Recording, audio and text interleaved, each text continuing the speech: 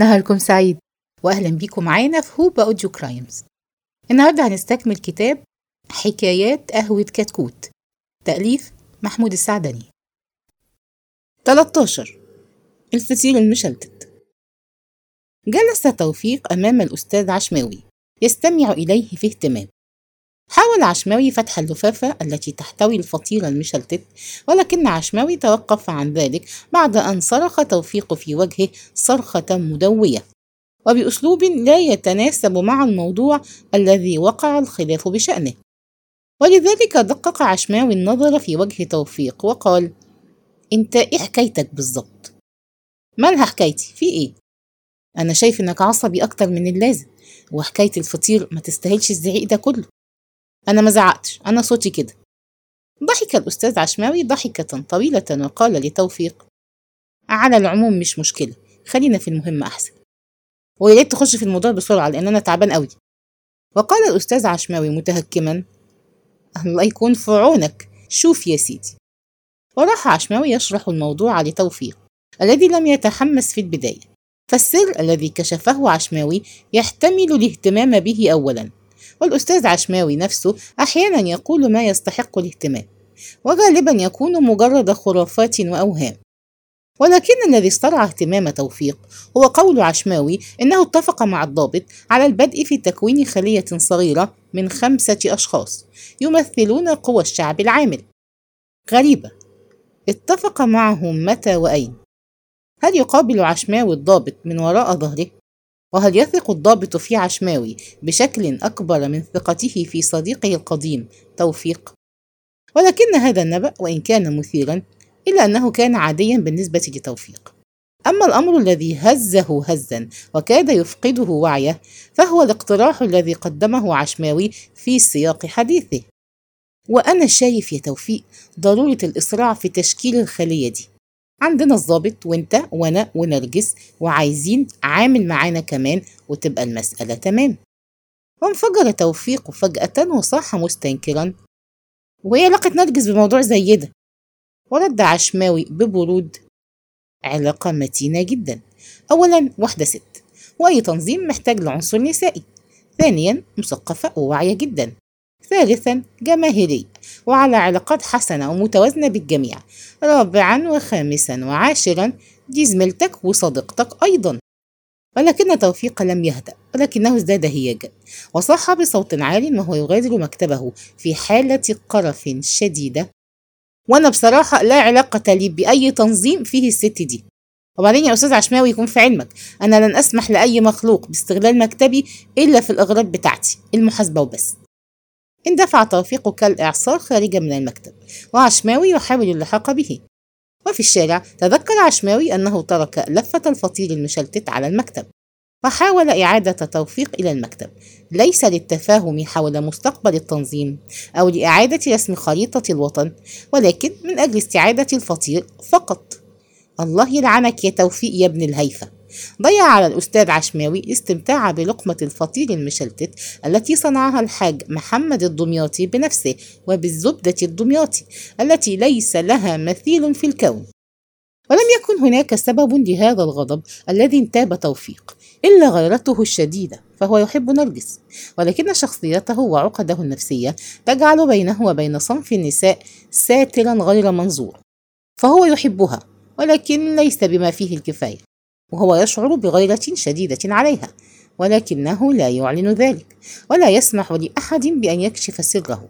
وهو يعلم تمام العلم أن الأستاذ عشماوي أكبر منه سنا وأقل منه وسامة وأناقة، ولكنه يقدم بضاعة جيدة هي الكلام، فهو كلامنجي من طراز رفيع، كما أن شهرته تمهد له الطريق إلى قلوب السيدات. ولا بد أن اقتراحه بتشكيل اللجنة وضم نرجس إليها هي مكيدة من مكائده هدفها الوحيد اصطياد نرجس ليس إلا. ولكن توفيق لن يسمح بذلك حتى لو أدى الأمر إلى قطع علاقته بكل ما يربطه بحياته الجديدة والعودة إلى سابق عهده، ومهما تكن النتائج فهو لن يسمح بأن يكون جسرا للعشاق أو ممرا للمنافقين والانتهازيين. اعتكف توفيق في منزله عدة أيام، فاضطر الأستاذ عشماوي إلى زيارته في منزله. واستبدت الدهشة بتوفيق عندما وقع بصره على الأستاذ عشماوي يقتحم عليه غرفته وفي يده باقة ورد متعددة الألوان. لا يغيظ توفيق في الأستاذ عشماوي إلا عدم إحساسه وبروده، وبعض الناس يتصور أن هذا البرود هو من سمات الشخصية القوية، ولكن نظرة توفيق لعشماوي كانت تختلف عن نظرة الآخرين، فعشماوي مجرد همباك مخادع وكسول وكذاب أيضا. عرف أجزاء من هنا وهناك، ولكنه يعرف كل شيء، وهو نصاب يطمع في أموال النساء التي يقعن في غرامه، وتوفيق سيكشفه ويفضحه إذا حاول الإيقاع بنرجس. ولكن توفيق أخفى مشاعره ورحب بالأستاذ عشماوي عندما وجده أمامه في غرفته. صحيح أن ترحيبه به كان فاترا، ولكن عشماوي انطلق كعادته فراح يسرد على مسامع توفيق كل الأحداث التي وقعت في مصر خلال فترة مرضه، وقص عليه بالتفصيل ما جرى في قهوة كتكوت، ثم زف إليه بشرى موافقة صديقه الضابط على اقتراحه بتشكيل هذه الخلية التي تحدث معه بشأنها.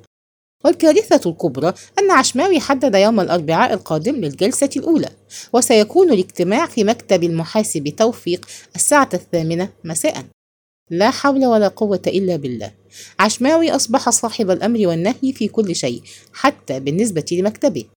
غمغم توفيق بكلمات غير مفهومة ثم قال: وش معنى مكتبي يعني؟ ما تقعدوا في أي حتة تانية، ثم ده مكتب عمل وأكل عيش وفي زباين بتجيلي في الساعة دي، وبعدين أعمل أنا إيه معاهم؟ أعتذر لهم لأني عندي اجتماع؟ المفروض إن إحنا نقعد بعيد عن مكاتبنا. ولم يفاجأ الأستاذ عشماوي باعتراض المحاسب توفيق، فقال: أنا شخصيا كنت عامل حساب المسألة دي، ولذلك أفترض إن إحنا ننقل الاجتماع من مكتبك بعد كده، وهيكون الاجتماع التاني في بيتي أنا، والاجتماع التالت عند مدام نرجس. ورد توفيق في عصبية: يبقى عند نرجس إزاي؟ دي ست متجوزة، وبعدين جوزها يقول إيه؟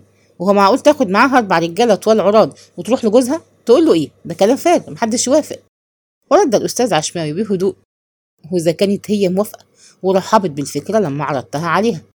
إمتى وافقت؟ امبارح، وبالعكس تحمست جدا للفكرة وقالت يا ريت تعملوا الاجتماع عندي على طول. وعلى فكرة، ونطق عشماوي العبارة الأخيرة كأنه يمهد للكشف عن سر خطير، ثم تابع قائلا: صاحبك ريحها على الآخر وتم نقلها من المكان اللي هي فيه واستلمت منصبها الجديد. منصب ايه الجديد ده؟ ثم مين صاحبي؟ حضرة الضابط بتليفون منه نقلها من المكان اللي بتشتكي منه، وأصبحت الآن عضو في المجلس الاستشاري للسيد رئيس الجهاز. ومين اللي قال للضابط؟ هي نرجس؟ لا طبعا، أنا اللي قلت له. يا دي المصيبة الكبرى اللي حطت على دماغك يا توفيق. هكذا أصبح عشماوي هو همزة الوصل بين الضابط وبقية الناس. طيب وانت شفت نرجس فين؟ فأجاب عشماوي على السؤال ببساطة: في بيتها.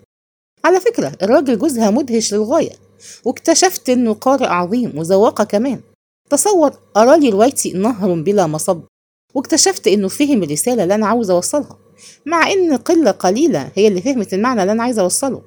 تصور ان انا لقيت كل كتبي عنده في المكتبة، وعامل على الهوامش ملاحظات في غاية الأهمية، ولقيت هناك خلاف بينه وبين نرجس على بعض الملاحظات، وقعدنا نتكلم احنا التلاتة، ومع ذلك ما عرفتش احل الخلاف لان كل واحد عنده حججه ووجهة نظره، ووعدتهم لازم نعمل قعدة تانية وتالتة لحد ما نوصل لحل. الحقيقة انه بيت مدهش واسرة جميلة تستاهل كل خير. عندما انتهى عشماوي من حديثه كان توفيق في حالة يرثى لها، كمان أصيب بضربة قاضية، لم يعلق بشيء ولم ينطق بحرف. عشماوي استطاع التسلل إلى بيت نرجس وصار فردا من العائلة، وبالطبع سحرهم بحديثه وبهرهم بشهرته. ونرجس ناعمة ورقيقة وحالمة، وهو يعلم تماما أنها قبلت الزواج من زوجها بدون حب، ولكنها ارتضت به بهدف تكوين أسرة وبناء بيت. وسيكون عشماوي بمثابة المشاهيات اللي تفتح النفس، فيكون لها زوج وهو رب البيت، وعشيق يجعل الحياة سهلة وهنية ويساعد على استمرار الحياة. يا الكارثة التي ليس لها مثيل. وتوفيق كالعادة سيخرج من المولد بلا حمص. كانت هذه حالته دائما بسبب تردده وخوفه وعدم قدرته على خوض المعارك في اللحظة المناسبة. ما العمل الآن؟ وقد ضاع منه كل شيء، صديقه الضابط وحبيبة القلب نرجس، وسيكون مجرد عضو على الهامش في الخلية التي يسيطر عليها عشماوي ويوجهها إلى الجهة التي يريدها. ولكن هذا لن يكون، ولن يمر عشماوي إلى هدفه إلا على جثة توفيق. عندما طلب عشماوي منه أن يكون حاضرا في استقبالهم مساء الأربعاء حيث تقرر عقد الاجتماع في مكتبه، اعتذر توفيق عن عدم حضوره لأنه يشعر بأن مرضه سيطول، ثم مد يده بمفتاح المكتب قائلا: على العموم المكتب مكتبك وانتوا فيكوا البركة، وأنا قلبي معاكم، واللي يريده ربنا هيكون. أمد عشماوي يده والتقط المفتاح، ثم قال لتوفيق: إن شاء الله على يوم الأربعاء هتقوم زي السكة الحديد وهتحضر معانا عشان نبدأ الانطلاقة ونعمل اللازم، وكل شيء هيكون على ما يرام. وقال توفيق وهو يصطنع المرض: على كل حال أنا حاسس بنفسي وحاسس إن أنا تعبان قوي.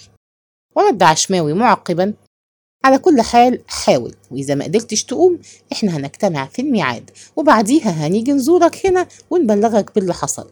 وبعدين إحنا مش هنجتمع مرة واحدة وكل واحد يروح لحاله، دي هتبقى رفقة زي رفقة السلاح، يعني جواز كاثوليكي من غير طلاق.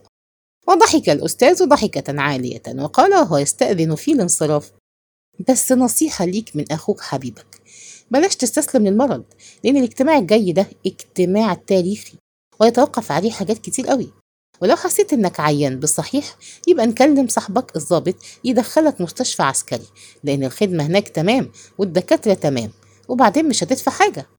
يا للصفاقة التي ليس لها مثيل. يقولون إن الأديب حساس، أين هي الحساسية التي يتمتع بها هذا الرجل؟ تصوروا، هو الذي سيتكلم مع الضابط صاحبي، الضابط صاحبي أنا، ولكن هو واسطتي إليه. طيب إزاي وأمرت إيه؟ لكن كل كوم ودخوله بيت نرجس كوم تاني. ليه يا نرجس يا بنت الناس؟ توليتي ذبح العبد مرتين، مرة في البداية ومرة في النهاية، ولكن من الملوم في هذا الأمر؟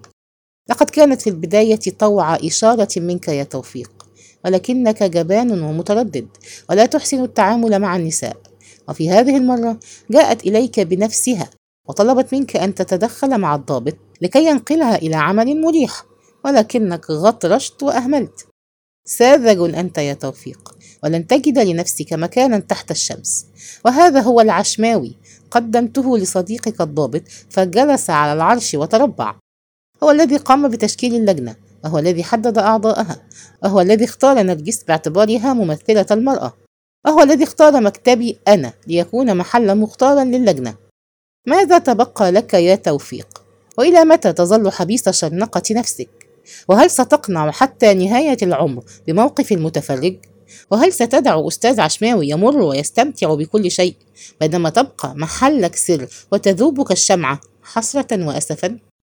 بسبب القلق والأرق لم يذق توفيق طعم النوم حتى أشرقت الشمس، ثم صلاة المغرب، وبالرغم من أنه نام طويلا إلا أنه لم يستطع النهوض من الفراش. شعر بجفاف شديد في حلقه، وبألم شديد في مفاصله، وبتكسير في عظامه. واستدعت أمه الطبيب، فاكتشف أن حرارته مرتفعة وأنه مريض بالحمى ويحتاج علاجه إلى وقت طويل. عندما فتح توفيق عينيه بعد 3 أيام كان غارقا في بحر من العرق، وكان بعينيه غشاوة، ولم يستطع أن يتبين ملامح الذين أحاطوا بسريره، ولكنه بعد لحظات اكتشف أن المحيطين بسريره هم صديقه الضابط والأستاذ عشماوي ونرجس. ولكن دهشته تضاعفت عندما رأى الواد ريعو جرسون قهوة كتكوت يجلس بينهم. وما الذي جاء بالولد ريعو هنا؟ لابد أن المعلم كتكوت أرسله للاطمئنان على صحته. فتمالك توفيق نفسه ونهض، أو بمعنى أصح حاول النهوض، ولكنه فشل في ذلك، فاكتفى بوضع عدة وسائد تحت رأسه وراح يجفف عرقه بفوطة كبيرة، ثم طلب من أمه كوبا من مشروب النعناع، ولكن نرجس تطوعت بإعداد كوب النعناع. عندما حاول الأستاذ عشماوي أن يلحق بها إلى المطبخ للمساعدة شخط توفيق في عشماوي شخطة أعادته إلى مقعده بدون تعليق. ونظر توفيق إلى عشماوي ثم نظر مرة أخرى إلى ريعو ثم سأله: المعلم كتكوت بعتك؟ وتدخل عشماوي في الحديث وقال لتوفيق: أولا الحمد لله على سلامتك. ثم أشار نحو ريعو وقال: ده العامل اللي قلت لك عليه. ولم يبدو على توفيق أنه فهم شيئا، ولكنه عندما حاول أن يفتح فمه نظر عشماوي إلى ريعو وأشار له بالخروج قائلا له: قوم يا ريعو، أنت روح القهوة شوف شغلك. وأجاب ريعو بسرعة: أنا ما عنديش شغل الليلة دي، أنا أجازة. زي بعضه، روح أنت دلوقتي وبعدين هبقى أتصل بيك. ووقف ريعو استعدادا للرحيل، وقبل أن يذهب ألقى سؤالا على عشماوي: والاجتماع الجاي إمتى؟ أنا هبقى أبلغك. وهنا في بيت المحاسب توفيق برضو؟ بعدين هقول لك بعدين. تساءل توفيق: إيه اللي جاب ريعو معاك؟ ما هو ده العامل اللي قلت لك عليه. عامل إيه؟ مش فاهم. العامل اللي هينضم للخلية بتاعتنا. هب توفيق من فراشه مذعورا وقال: يا خبر اسود، ريعو في الخلية؟ ورد عشماوي قائلا: وفيها ايه؟ ده جرسون، يعني خدام مش عامل، تجيبه خدام في الخلية؟ نفخ عشماوي بحرارة ثم قال: انت نظرتك للناس نظرة طبقية فوقية وحقيرة للغاية. انت يا توفيق لا تصلح في العمل السياسي على الإطلاق.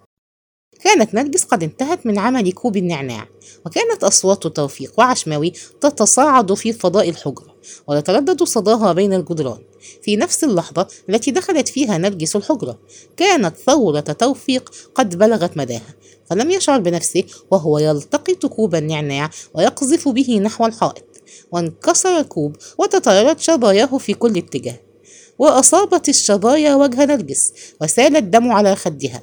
وأسرع الأستاذ عشماوي يمسح الدم بمنديل انتزعه من جيبه، وصرخت نرجس من شدة الألم. وهرعت الأم إلى الحجرة تستطلع ما جرى، وجن جنون توفيق، فصرخ في وجه عشماوي ونرجس يأمرهما بمغادرة المنزل. وضربت الأم صدرها بيدها وصاحت: يا عيب الشوم يا ابني، إيه اللي جرالك يا توفيق؟ وقال عشماوي بصوت مهذب: مفيش يا حاجة، ده من تأثير الحرارة العالية اللي كانت عند توفيق. واستفزت هذه العبارة توفيق بشدة، فازداد هياجه وارتفع صياحه، واستبد الخوف بنرجس فولت هاربة إلى الشارع. وصاح توفيق بجنون: أنا مش من الصنف ده يا أستاذ عشماوي. قال إيه خلية؟ قال ده شغل بوليتيكا ده، وجايبين واحد جرسون للخلية. خلية يا عشماوي يا نصاب، والله العظيم لفضحكم فضيحة بجلاجل. قال إيه قوى الشعب العام؟ الشعب العامل ولا الشعب الجرسون؟ يا بتوع التلات ورقات يا ولاد شيكابيكا. وفتح توفيق الشباك وراح يصرخ في الشارع صرخات هستيرية بينما كان يتصبب عرقا بشدة. واستأذن الأستاذ عشماوي من الحجة وخرج مسرعا. ومن قهوة كتكوت اتصل بالضابط، وبعد ساعة كانت سيارة إسعاف تقف أمام بيت توفيق، وعندما انطلقت عائدة كان بداخلها المحاسب توفيق في طريقه إلى مستشفى المجازين. وهنا نكون قد وصلنا إلى نهاية هذه الحكاية، وإلى لقاء قريب في الحكاية القادمة.